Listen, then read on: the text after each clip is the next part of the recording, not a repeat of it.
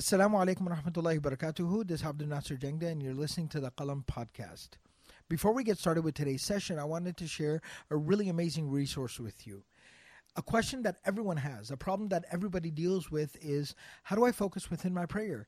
How do I enjoy my salah? Well, the answer to that question, the solution to that problem is actually quite straightforward and simple. If we understand what we say within our prayer, we'll be able to focus on it, internalize it, and actually get back to enjoying our conversation with Allah subhanahu wa ta'ala. We created a solution to make this possible. It's called Meaningful Prayer. This is a course, a curriculum, a seminar, a workshop that I taught in over 100 locations all across this country and even in other countries. Tens of thousands of people have taken this course, and it has really turned around, transformed their relationship with Allah subhanahu wa ta'ala. Well, now, inshallah, you can take the Meaningful Prayer course online. You can take it according to your own schedule, at your own leisure. You can pace yourself. You can go back and review lessons multiple times to really be able to internalize them. Go to meaningfulprayer.com to sign up. Share this resource with others so that we can get back to not only just offering our prayers or performing our salah, but we can go back to experiencing a conversation and relationship with Allah. Now, to get on to today's session, inshallah, we're going to be covering the Shama'il Muhammadiyyah, the prophetic personality. The following session was recorded at the Seerah Intensive. Bismillah ar-Rahman ar-Rahim. Alhamdulillah. Alhamdulillah wa kafa wa salamun ala ibadihi alladhina astafa khususan ala sayyidi rusuli wa khatamil anbiya wa ala alihi al-askiya wa ashabihi al-atqiya amma ba'd. باب ما جاء في فراش رسول الله صلى الله عليه وسلم. The chapter on the bed of the Messenger of Allah صلى الله عليه وسلم. حدثنا علي بن حجر قال حدثنا علي بن مسهر عن هشام بن عروة عن أبيه عن عائشة رضي الله عنها قالت إنما كان فراش رسول الله صلى الله عليه وسلم الذي ينام عليه من أدم حشوه ليف. So this chapter we're covering is regarding the bed of the Prophet ﷺ. And this is the interesting thing about the study of the Shama'il, that it gives you a personal tour of the life of the Prophet ﷺ. Sometimes you'll be looking at his description, his physical features, while at other times you'll be looking into the house of the Prophet ﷺ. Sometimes you'll be looking into the kitchen and then realizing that the kitchen was his living room, which was his bedroom, which was his house. And then at times you're looking into the characteristics of the Prophet ﷺ up close through the eyes of his companions and his wives, his humbleness, his crying, the Prophet ﷺ's his preferences, the types of food he liked. The Shama'il is a very beautiful study of the Prophet ﷺ. I would say, along with the Seerah, the Shama'il is kind of like peanut butter and jelly. They just have to be together, you know? You can do both independently, but both together just really take it to a whole different level. So in today's class, we're going to be discussing the first hadith. We have two hadith to cover today. The first hadith leads us to the bed of the Prophet ﷺ. This hadith is narrated by Aisha radiallahu anha. Aisha radiallahu anha is the wife of the Prophet sallallahu alaihi wasallam, and who better to tell us about the Prophet sallallahu alaihi wasallam's personal life than her? So she says, while describing the life of the Prophet sallallahu alaihi wasallam, إنما كان فراش رسول الله صلى الله عليه وسلم الذي ينام عليه من أدم. That the bed on which the Messenger of Allah sallallahu alaihi wasallam was made of leather. Now, when you look at the linguistic composure of this hadith right here, notice that the first word in her statement is innama. What's the first word there? Innama. Innama in the Arabic language comes for hasr. Hasr. Ha, sad, ra. Hasr. Hasr means to limit something. Okay? So for example, Allah subhanahu wa ta'ala says in the Quran, إِنَّمَا يَخْشَى اللَّهَ مِنْ عِبَادِهِ الْعُلَمَاءُ. That Allah subhanahu wa ta'ala says, the fear of Allah subhanahu wa ta'ala is restricted and limited to those people who have knowledge. Because a person who has knowledge will know what it means to be fearful of Allah subhanahu wa ta'ala. But a person who doesn't have knowledge, they may think the actions they are doing lead them to the fear of Allah subhanahu wa ta'ala, but in reality they don't. So think of innama to be translated in English as only. It's exclusive, it creates exclusivity. Now Aisha radiallahu anha says, إِنَّمَا كَانَ فِرَاشُ رَسُولِ اللَّهِ صَلَى اللَّهُ عَلَيْهِ وَسَلَّمَ, that indeed, the only thing the Prophet sallallahu alaihi wasallam would sleep on was made of leather. So the first thing we need to learn and understand is that Aisha radiallahu anha is making the statement of exclusivity when there are narrations that tell us that the Prophet sallallahu alaihi wasallam slept on different materials. And the simplest is that sometimes the Prophet sallallahu alaihi wasallam would sleep on leather, sometimes the Prophet sallallahu alaihi wasallam would sleep on like a quilt, but rather than having cotton in there would be, like here too, it actually says, hashwuhu leafun. This is an example of that. Sometimes he would only sleep on leather, but sometimes the leather would have something in it. Hashwuhu means like a filling, and leafun is like the part of the palm tree that falls down. So a mix of branches and leaves and everything that just falls off, that just sheds off of the tree, all of that would be gathered together and put inside. And then there are some narrations that the Prophet ﷺ would actually just sleep on the ground. He would be lying on the ground. Then we have another narration that the Prophet ﷺ one day when he was lying down on a straw mat. So there are different things the Prophet ﷺ did lie on. So why is Aisha radiallahu anha then saying innama, if we know the Prophet ﷺ did lie on different materials? Well, the reason is because it's possible that when she's saying innama, she's trying to go exclusive, she's saying in my house. That when we were in my house, I only saw the Prophet ﷺ lying on a leather mat, a leather skin that had a filling of the shavings of the palm tree. Or it could be that another possibility could be that she's saying innama only exclusively, while in her mind keeping the intent of majority of the time. You guys understand that? While in her mind keeping the intent majority of the time. It's kind of like someone that comes to you and says, hey, what do you have for breakfast? And you say, eggs. I only have eggs. But in reality, even though that's majority of what you eat, you might have coffee with it too.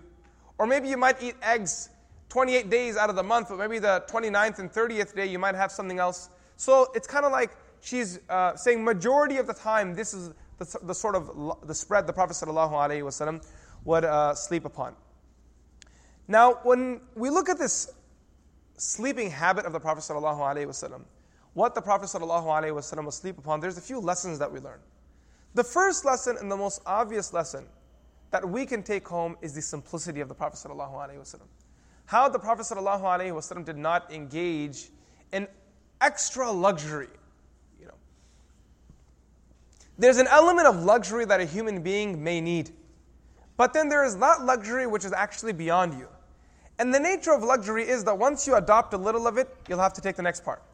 And then when you take the next part, you'll need the part after that.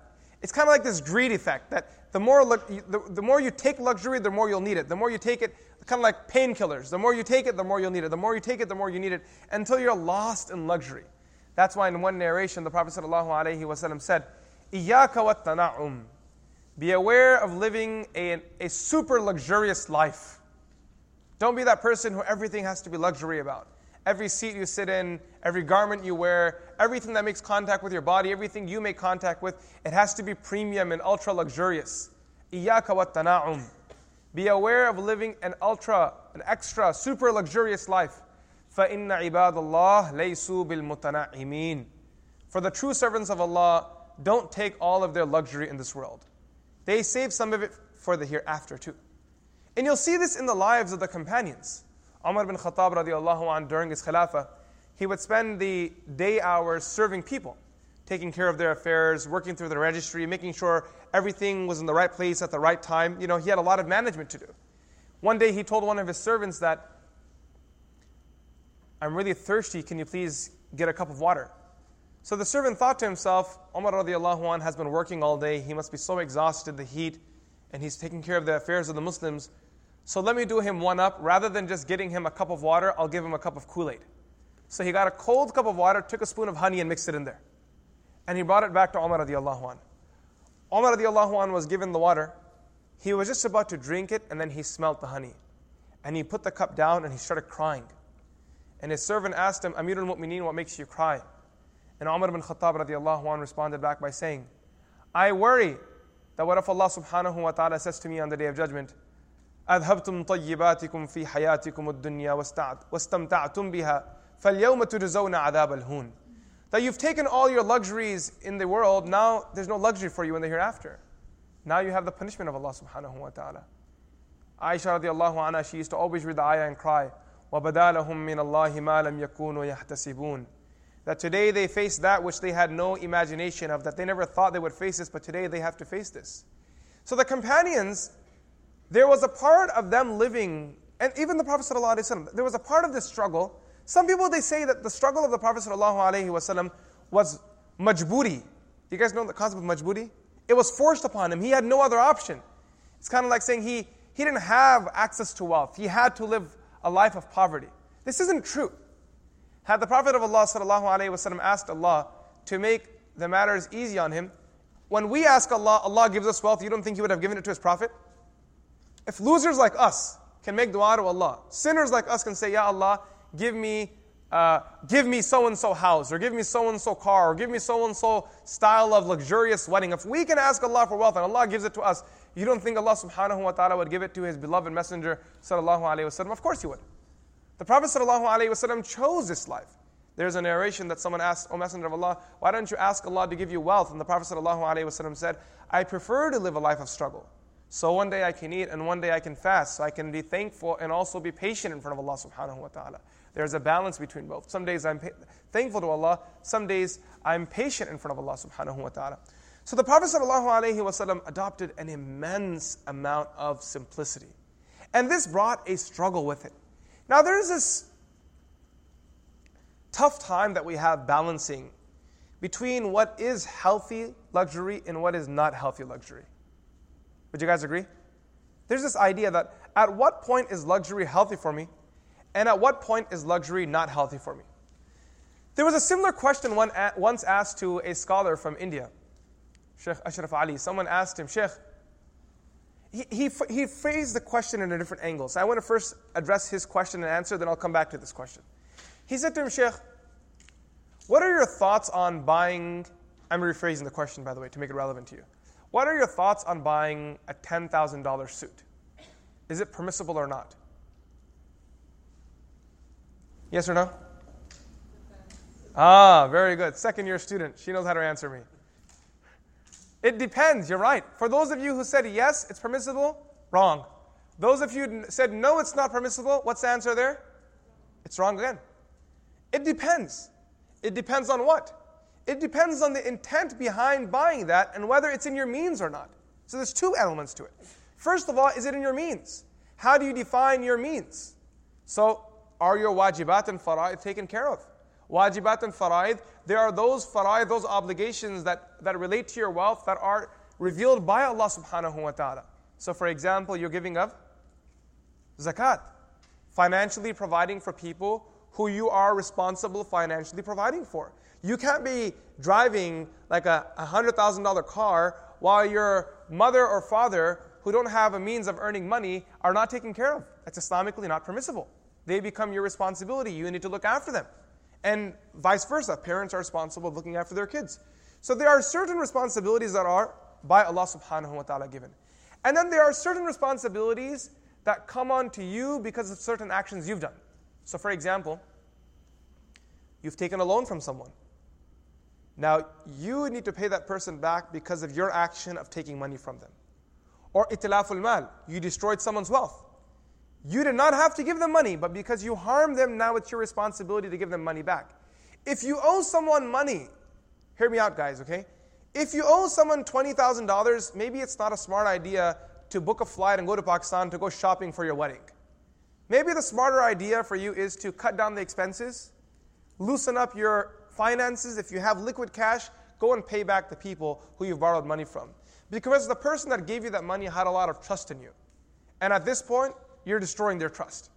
And at this point, you are a transgressor. The Prophet ﷺ says, مَطْلُ الْغَنِيِّ ظُلْمٌ, that the delaying of payment for a wealthy person is oppression.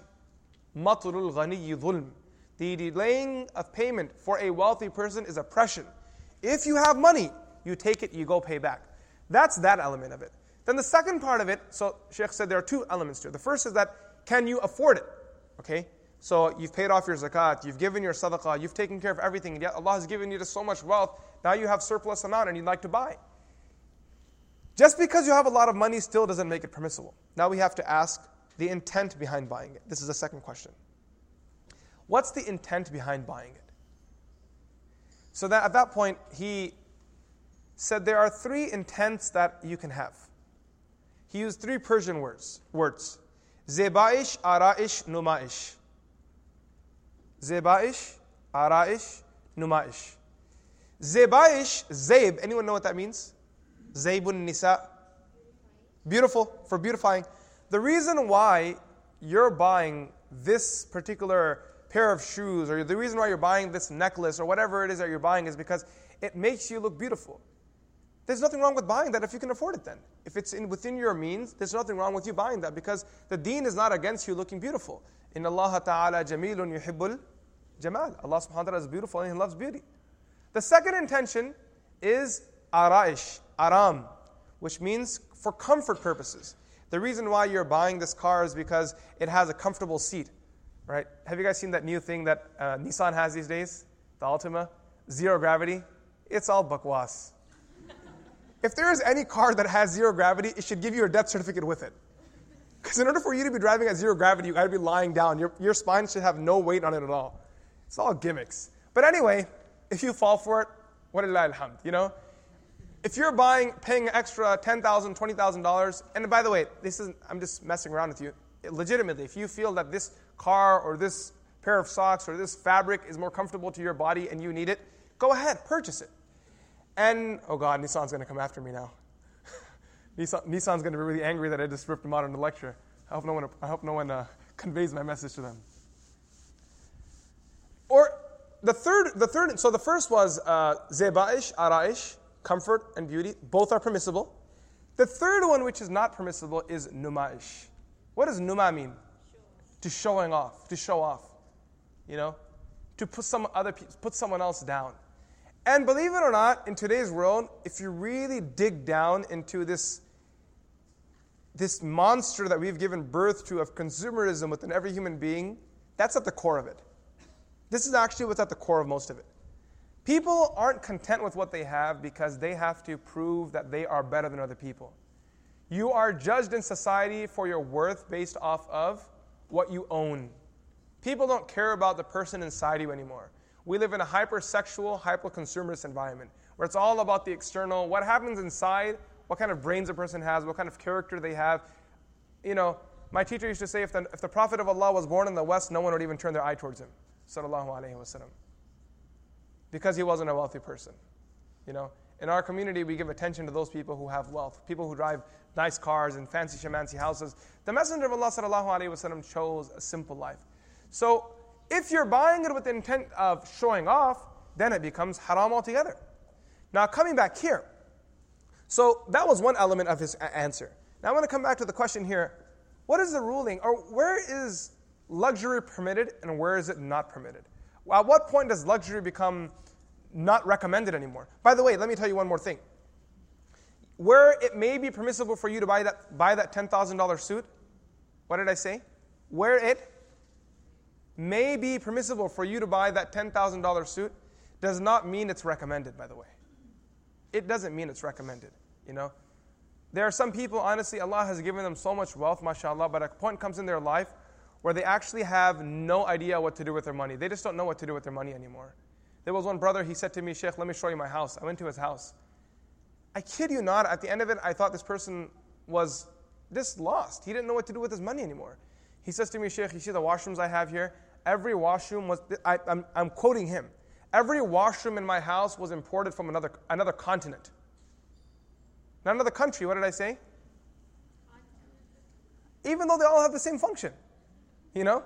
But just khamakha, just for the sake of it, you know, so I can tell people that, you know what, I imported toilets from different continents of the world. He took me to this clock and said, Sheikh, guess how much I bought this clock for? I said, I have no idea. Like, probably something really expensive. The one I'd buy from Walmart would probably be $100. Bed Bath & Beyond, $200. I don't know. How much is this one right here? $10,000. $10,000. And I kid you not, I couldn't tell the time on that clock. It was so sophisticated. I mean, that's the purpose behind it, right? It's very sophisticated. It requires a brain to read that clock, and a brain that I didn't have, or cells that I didn't want to donate in that cause. So even if there is permission in the deen of living a luxurious life, it's definitely not recommended. The Prophet ﷺ didn't like it. Once he was walking in Medina Munawwara ﷺ, and he saw a person who built a 2-story building. The Prophet ﷺ inquired, whose house is this? He said, O Messenger of Allah, belongs to so-and-so person. The Prophet ﷺ went back, and maybe the same day or next day, that Sahabi came and greeted the Prophet ﷺ. And when he greeted the Prophet of Allah, the Prophet ﷺ turned his face away. He didn't reply to his salam. Then he greeted him again. The Prophet ﷺ turned his face away and didn't reply to his salam. This man then asked the other companions, why is the Prophet not responding to my salam? It's as if he's upset with me. They said, earlier the Prophet went for a stroll and he saw this 2-story building and the Prophet didn't like it. You know what he did to that building? Take a wild guess. He knocked it down. He demolished it. He demolished his 2-story building. He said that if this building brings anger or displeasure to the Prophet ﷺ, I don't want it. And the Prophet ﷺ then spoke to the companions and said to them that if a person needs, you have to understand, 2-story building, the reason why the Prophet ﷺ didn't like it is because in Medina Munawwara, there was scope to build wider buildings as opposed to taller buildings. If you can choose between wider and taller buildings, the Prophet ﷺ's preference was that it remains on one floor wider as opposed to you going taller. Because when you go taller, then it becomes a matter of fakhr, a matter of pride that I've built taller. And then the person next to you wants to build 3 stories and 4 stories. And before you know it, we have a gulf where now everyone's competing with each other who can build the tallest building.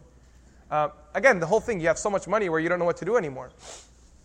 So the Prophet ﷺ didn't like that. He's telling the companions that you don't build beyond that. There's one narration in which the Prophet ﷺ told the companions, never get invested, never sell yourself to becoming a property tycoon. You know, people who just keep buying properties. There's a karaha in this. The Prophet ﷺ actually disliked this in another narration. And one Sahabi asked why, and the Prophet ﷺ said, because it puts a seed of love in the dunya in your heart that's very hard to take out then. What was that, sorry? What's the hadith? I'm thinking of it. Let me think about it. I have it in my mind, it just slipped me. If I can recall it by the end of the class, I'll remind you. Yes?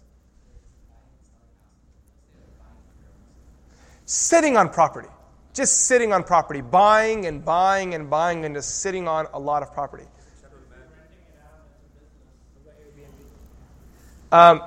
If you're renting it out as a business, then that's a business for you. I'm talking about buying property and just sitting on it. You know, some people, they just buy and sit on it. That's what the Prophet ﷺ disliked. And there is a lot more sharh to it. If a person's doing it as a legitimate business, if that's their way, like for example, flipping homes or doing an Airbnb, or doing just renting your properties out, that's another thing. If I can remember that hadith, I'll share with you guys and maybe we'll discuss it. But if a person wishes to live a luxurious life, at what point is it not liked anymore, where it becomes karaha, makruh, dislike, where you need to step away from that lifestyle? So the scholars, they say, when your luxury reaches the point that it begins to pull you away from Allah subhanahu wa ta'ala and to fulfill your obligations to your deen. And it'll do that to you. You know, that's what it does to you. You'll just get so caught in your comfortable chair, your lazy couches, and your nice, comfortable, warm blankets, and you just get so lost with your shopping, then you end up losing sight on your obligations ahead of you. And Islam is constantly reminding us not to become materialist people. There's one hadith, according to some narrations, it's marfu', meaning it's narrated from the Prophet ﷺ. And according to other narrations, it's mawquf on Abu Darda radiallahu anh, meaning this is a statement of Abu Darda radiallahu anh, where he told his students, he told his companions, إِرْتَحَلَتِ الدُّنْيَا مُدْبِرَةً وَارْتَحَلَتِ الْآخِرَةُ مُقْبِلَةً وَلِكُلِّ وَاحِدٍ مِّنْهُمَا الْبَنُونَ فَكُونُوا مِنْ أَبْنَاءِ الْآخِرَةِ وَلَا تَكُونُوا مِنْ أَبْنَاءِ الدُّنْيَا فَإِنَّ الْيَوْمَ عَمَلٌ وَلَا حِسَابٌ وَغَدًا حِسَابٌ وَلَا عَمَلٌ. He said, travel with the akhirah, the hereafter, in front of you, and with the world and its pleasures behind you. You know when you're driving a car on the highway, which direction is your sight? In front of you. You keep your hands on the car, on the steering wheel, and you drive. If by chance you need to get something, you will reach back, ask someone else to get it for you first. You'll say, hey, can you get something for me? If no one else is there, maybe you'll keep your eyes on the road, try to see if you can reach back there while keeping your eyes on the akhirah, being focused there.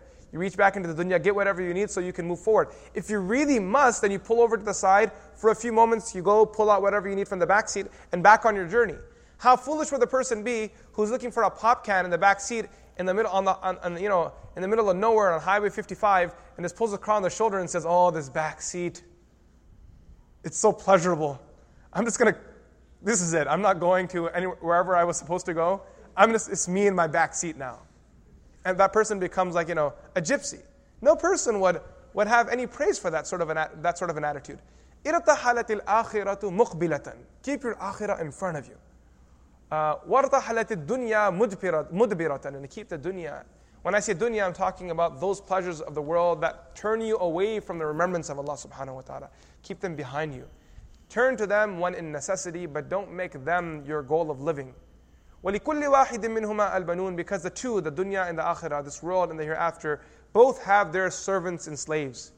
فَكُونُوا مِنْ أَبْنَاءِ الْآخِرَةِ. Be the slaves of the hereafter. وَلَا تَكُونُوا مِنْ أَبْنَاءِ الدُّنْيَا. Don't be the slaves of this world. فَإِنَّ الْيَوْمَ عَمَلٌ وَلَا حِسَابٌ. Because today you can do whatever you want and there's no accounting.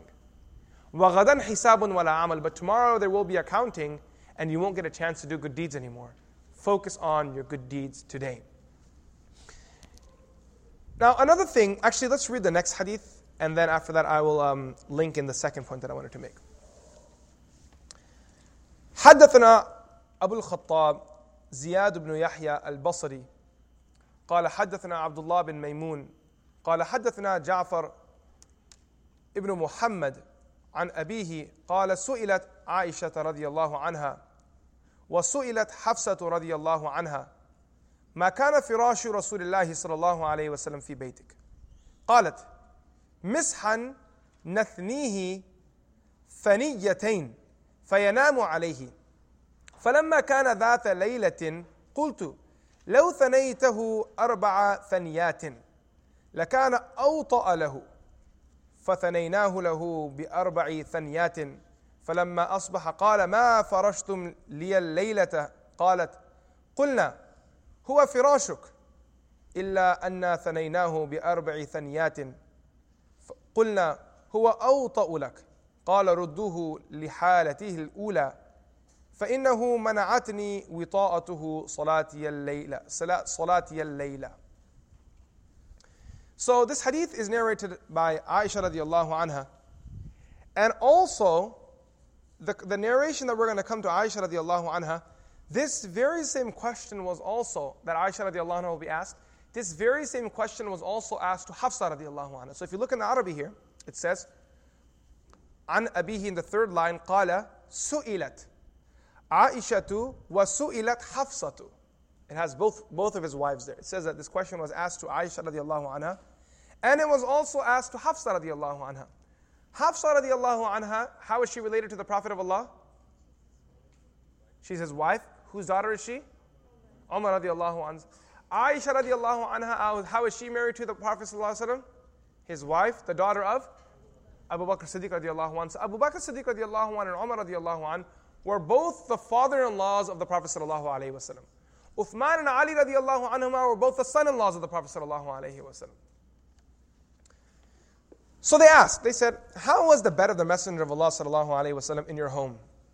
She replied, it was made of leather, in which was filled the coir of the date palm. Hafsa radiallahu anha was also asked, how was the bed of the Messenger sallallahu alaihi wasallam in your home? She replied, it was a canvas folded into 2, which was a spread for the Messenger sallallahu alaihi wasallam to sleep on. On one night, I folded it into 4 and spread it, so it would become softer. I folded it and spread it that way. In the morning, the Messenger of Allah sallallahu alaihi wasallam asked, what did you spread for me last night? I replied, it was the same bed. I only folded it into 4 so that it may become softer. The Messenger of Allah sallallahu alaihi wasallam said, leave it in its original form. Its softness deprived me of my prayers at night, meaning tahajjud salah. So in this hadith, what's happening here is that, what is the Prophet ﷺ's bed again? One thin spread, like a little, if you want to call it a blanket, if you want to, a thin one. Don't think of your fluffy, furry quilt, comforter stuff. Don't think of that. That's not what we're talking about here at all. Okay, that was like unimaginable. We're talking about just a thin blanket. The Prophet ﷺ would generally sleep on that. One night, Hafsa radiallahu anha thought to herself that we fold this blanket into half and we have some extra space by the Prophet's feet. There's still more space there. How about I fold it one more time? So she folded it one more time. But when she folded it one more time and the Prophet slept that night, he woke up in the morning and said, "What did you guys do to my bed?" They said, "A messenger of Allah, nothing. We just folded it one more time. It's the same bed that you always sleep on." The Prophet ﷺ said that you folding it one more time almost caused me to miss my salah. The softness of the bed was a hindrance in waking up for prayer. Have any of you guys ever done i'tikaf in a masjid before? Yeah? You know, you're in the masjid, qiyamul layl, or maybe you're traveling somewhere and you spend a night in the masjid. Or maybe you're in the masjid and you just decide to take a 1 hour nap because there's like an hour left before someone picks you up, or you got there an hour before class. When you sleep on the ground, how comfortable do you get into your sleep? Not comfortable at all. When I sleep in the masjid when I would do i'tikaf and I would sleep in the masjid, I would think to myself, Ya Allah, when will the muadhin call the adhan? Can Fajr start already? On the other hand, when you're sleeping in your bed, you think to yourself, when will the muadhin stop calling the adhan? I'm enjoying the sleep too much. I don't want someone to wake me up. I'm enjoying it too much. It's so comfortable. And the level of luxury that we have in our beds is ridiculous. Have you guys seen that purple mattress? The one that they have this crazy marketing campaign on Facebook? It's known as one of the most successful marketing campaigns of a mattress ever. You guys haven't seen the purple mattress? I'm sure you guys have seen it. It's got like probably over 100 million views. The way they market these things, I was looking at it and I was thinking to myself, man, I need a purple mattress. Even though what I have is alhamdulillah, you know? And then you have the ones with the pillow tops, you know, the pillow cushion on the top of it. Then you have memory foam. Then you have the one that has his and hers different settings.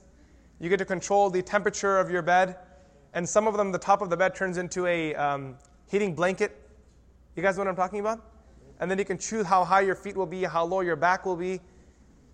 It's a miracle if you wake up for Fajr Salah. It'll be a miracle if you wake up. If you're really struggling with your Salah, minimize your comfort a little bit. Ask yourself, where can I cut back on my comfort? Don't keep looking for more and more luxury. Find a way to cut back. If you don't trust me, sleep on the ground, not in your hotel. Those grounds are nasty. But when you go back home, sleep on your ground for a night or two, and I'm telling you, like, you'll feel fresher most likely, inshallah. Probably the first day your back will hurt a little, but you'll get used to it, and you'll notice that you don't need to sleep as much as you think you need to sleep. Another thing that you'll notice, you know, in my home, when I was in Chicago, one of the things that we never did was we never put up blinds. We never put up blinds in our homes, and we never had thick curtains. I used to only keep sheer, just so that no one can see what's happening inside. This is for privacy purposes. And the idea was that when the sun comes up, everyone in the house wakes up. That's it. When the sun goes down, you go to sleep. When the sun wakes up, everyone wakes up. Nobody sleeps to 12 o'clock and 11 o'clock, and 2, 3 o'clock. And some people, there was one friend of ours, when we were in madrasa, he was from New Zealand. We used to call him Kiwi. He literally went to sleep like on Thursday or Friday and woke up on Sunday or Monday. It's like copy and paste gone bad. Cut and paste. He had cut and forgot to paste it back. 2 days of his life were just khalas, khatam. They didn't come back. Some people, they sleep so much. And it's not a healthy thing. Imam Ghazali rahimahullah ta'ala says that if you sleep 8 hours every day, at the age of 60, you slept for 20 years of your life. Makes sense, right? 8 is 1/3 of 24 hours in a day. If you sleep 8 hours a day, what's 1/3 of 60 years? 20 years. You've slept for 20 years of your life. When are you going to do good deeds? And out of that 1/3, you're probably going to spend working, and then another one, of the third that's left, you probably spend 1/3 playing, and then, by the time it comes to it, that you only have a few hours of ibadah to even present to Allah out of 60, 70, 80 years of your life. Imam Ghazali rahmatullahi alayhi, when he talks about sleep, he refers to it as a hindrance to life. No, a disruption to life. What does he call it?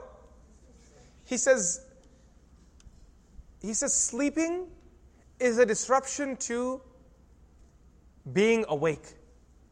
When he uses that language, he calls it ta'til, where you're kind of canceling it out. Such an interesting language.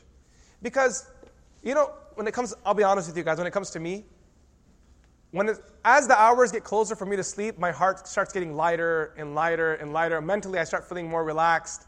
I get more happy knowing that I'm very close to being home. I'll be on my bed, I'll relax. Imam Ghazali is saying that in our generation, the closer we got to sleep, the more frustrated we got. Because we wanted to be awake, to do more ibadah. It was like a barrier. It was a disturbance in our life, going to sleep. It was a burden upon us. And when time came for us to wake up, everyone would jump up on their feet. And in our day and age, as the time gets closer to go to sleep, we start thinking to ourselves, okay, 10 o'clock, I've already had my meal, get into my PJs, binge for another 2 hours, get in my bed, crash out, sleep for like 8-9 hours. You know the excitement that comes with me describing it? Some of you guys are smiling already, mashallah. And then when I tell you, you have to wake up 5 a.m. in the morning, stress. And then you have to drive half an hour, more stress. Attend class for 8 hours, more stress. You guys see that? It's like waking up is a disturbance to us. And going to sleep it's a convenience, that's the comfort. While Imam Ghazali rahmatullahi alayhi is saying there was a nation where that was the other way around. For them, waking up was joy. They enjoyed it so much. They enjoyed listening to the mu'adhin saying, as-salatu khayrun minan nawm. They enjoyed the mu'adhin saying, Allahu Akbar, because what they were going to, they enjoyed it so much. And if you don't believe this is possibility, kids when they wake up in the morning, how happy they are? The younger kids, I'm talking about the 5-6-year-old kids. When you tell them, come on, wake up, it's school time, what happens to them? They jump to their feet right away. In the washroom, before they even brush their teeth, they're ready to run out of the door. And then you have to go tell them, no, go back. We can't leave the house that quickly because they have an excitement. There are people they want to meet. There are things they want to do. There are things they want to accomplish. There's a joy to it. There's a joy to life. So learn to minimize your luxury. Try to cut it down. Ask yourself, where can I cut back on my luxury? Maybe my comfort is too luxurious. Maybe my mattress needs to go down a notch or two. Maybe I should test it. It may or may not work. I'm not saying to hurt yourself. That's not what we're advocating for here. But learn to cut back on your luxury. Now, I'll come to you in a moment. I just want to make a few points. There's one or two things. Actually, go ahead. Let's take your point.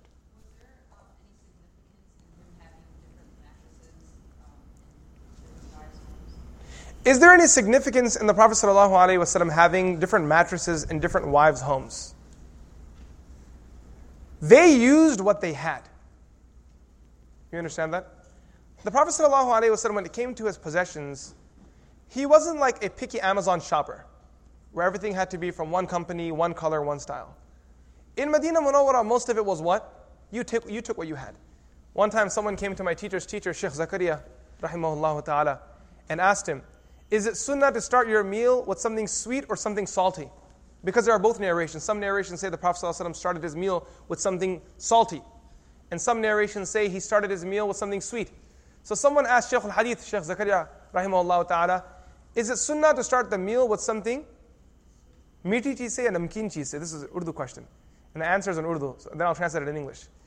He goes, Hazrat, khana namkeen cheese se shuru karna chahiye, meaty cheese se. He said to him, Faqa sunnat hai. You're asking me, he asked him, is it sunnah to start your meal with something sweet or something salty? He said, you want to know the real sunnah? Starvation.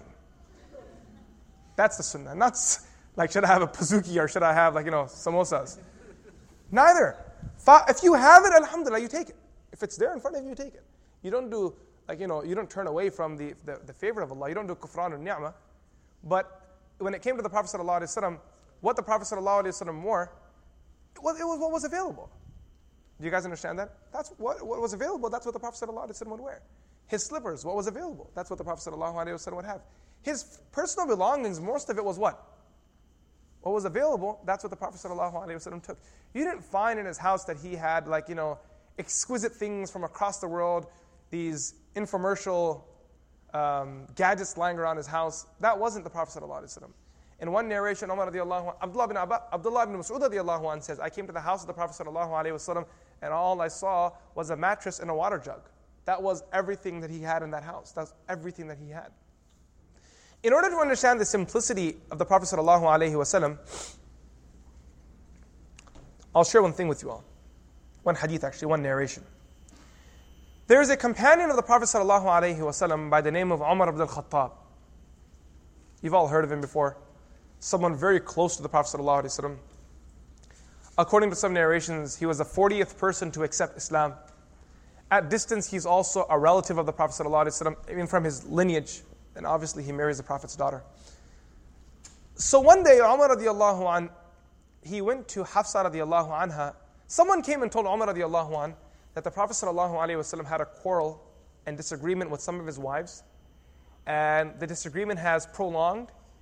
And people are chatting and they're talking about maybe the Prophet may have divorced his wives.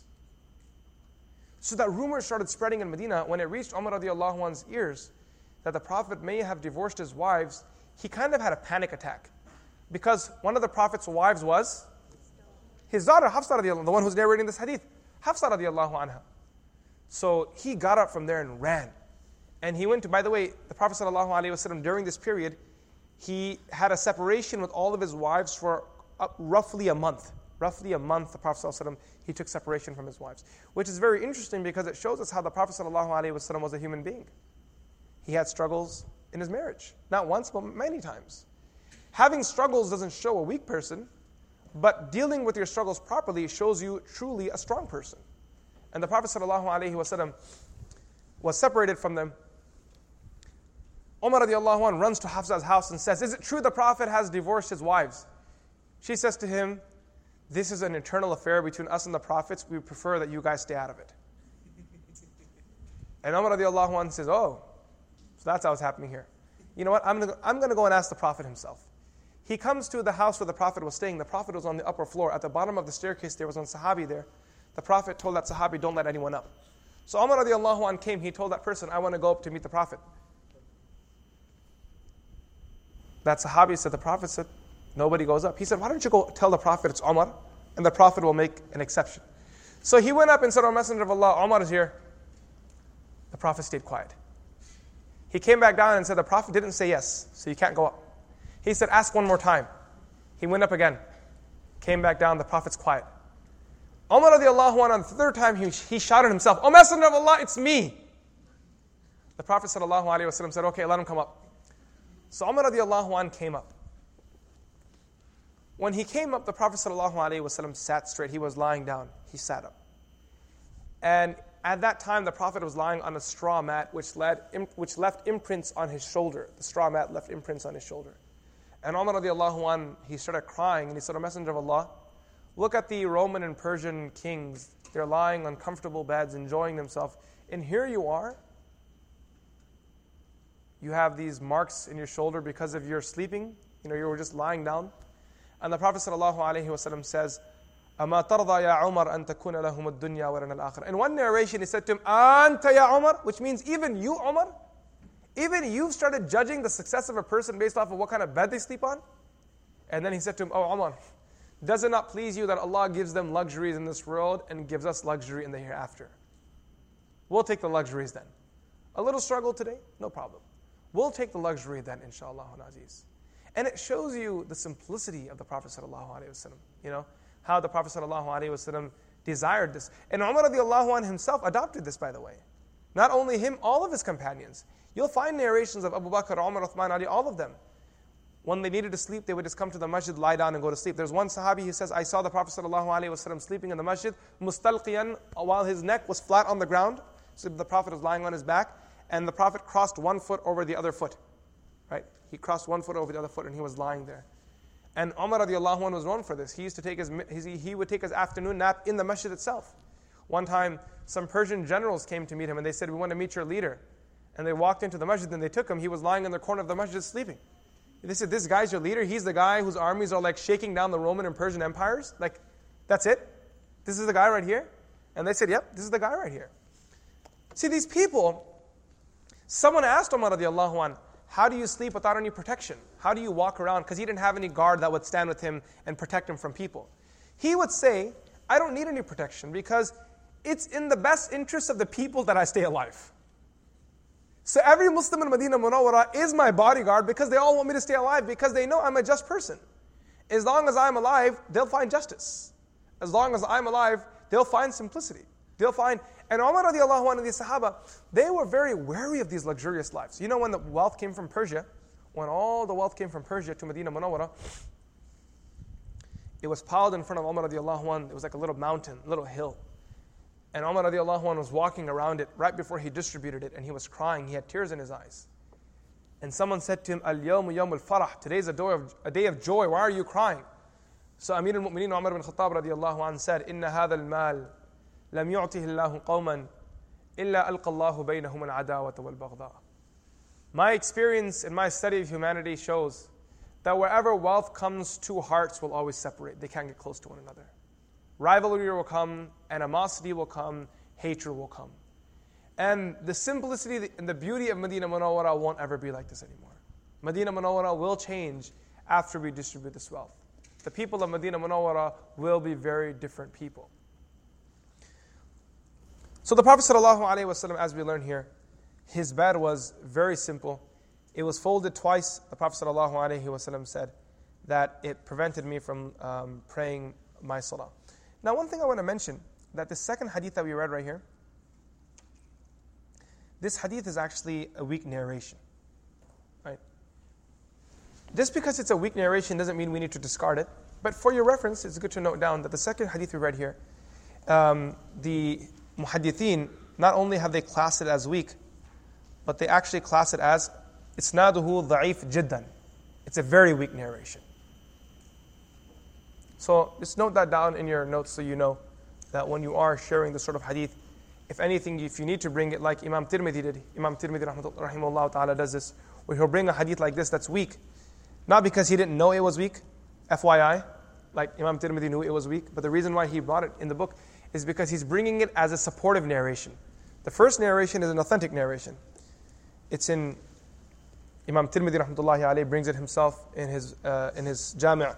The first narration, Imam Bukhari rahmatullahi alayhi also brings it. Imam Muslim rahmatullahi alayhi also narrates it. Imam Abu Dawud narrates it. Imam Ibn Majah narrates it. The first narration is a very common one. So that's the foundation of the narration, of the chapter, which is an authentic narration. The weak narration, he's bringing it as a support to the earlier narration. He's not using the weak narration to establish a new concept. So in that sort of a scope or that sort of a role, there's nothing wrong with having a weak narration in the chapter. One moment.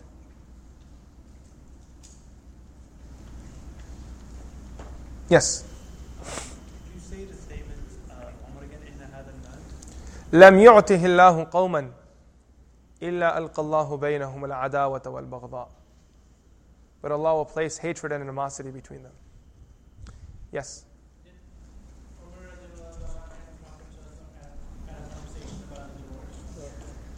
They did. What happened with that situation? The Prophet ﷺ did. So Umar radiallahu anh came there because he was worried that the Prophet ﷺ divorced his wives. So Umar radiallahu anh, now he had to speak to the Prophet. He didn't know what to do. So what he did was he thought, you know what, let me say something that'll lighten up the mood a little bit. He said, O Messenger of Allah, we should have stayed in Mecca because there the women weren't so feisty. There, different communities have different cultures. Different communities, different cultures, and it's a very natural thing. So the women in Makkah Mukarramah, they had a different culture, and the women in Medina Munawwara had a very different culture. The women in Medina Munawwara were known for being very outspoken. In one narration, the Prophet ﷺ actually praised them for that. He said, how beautiful are the women of the Ansar. That quote-unquote modesty doesn't stop them from asking their questions. When they have their questions, they come and ask. The women of Makkah Mukarramah, they were a little shy, a little quieter. It was a different culture, different society. But the women in Medina Munawwara, they have a very different approach. And when the Muslim women arrived from Makkah Mukarramah to Medina Munawwara, they adopted the new culture, which is it happens. If you move from one culture to if you move from one city to another city, the way you speak starts changing. The way you dress, it'll start changing. The culture comes on to a person. One thing interesting though from that narration is that even though, and the Prophet ﷺ smiled, he said, yes, you're right, Umar. Things have changed since we arrived in Medina Munawwarah. But the Prophet ﷺ never called out his wives for the change in attitude, if I may say. You understand that? He accommodated it.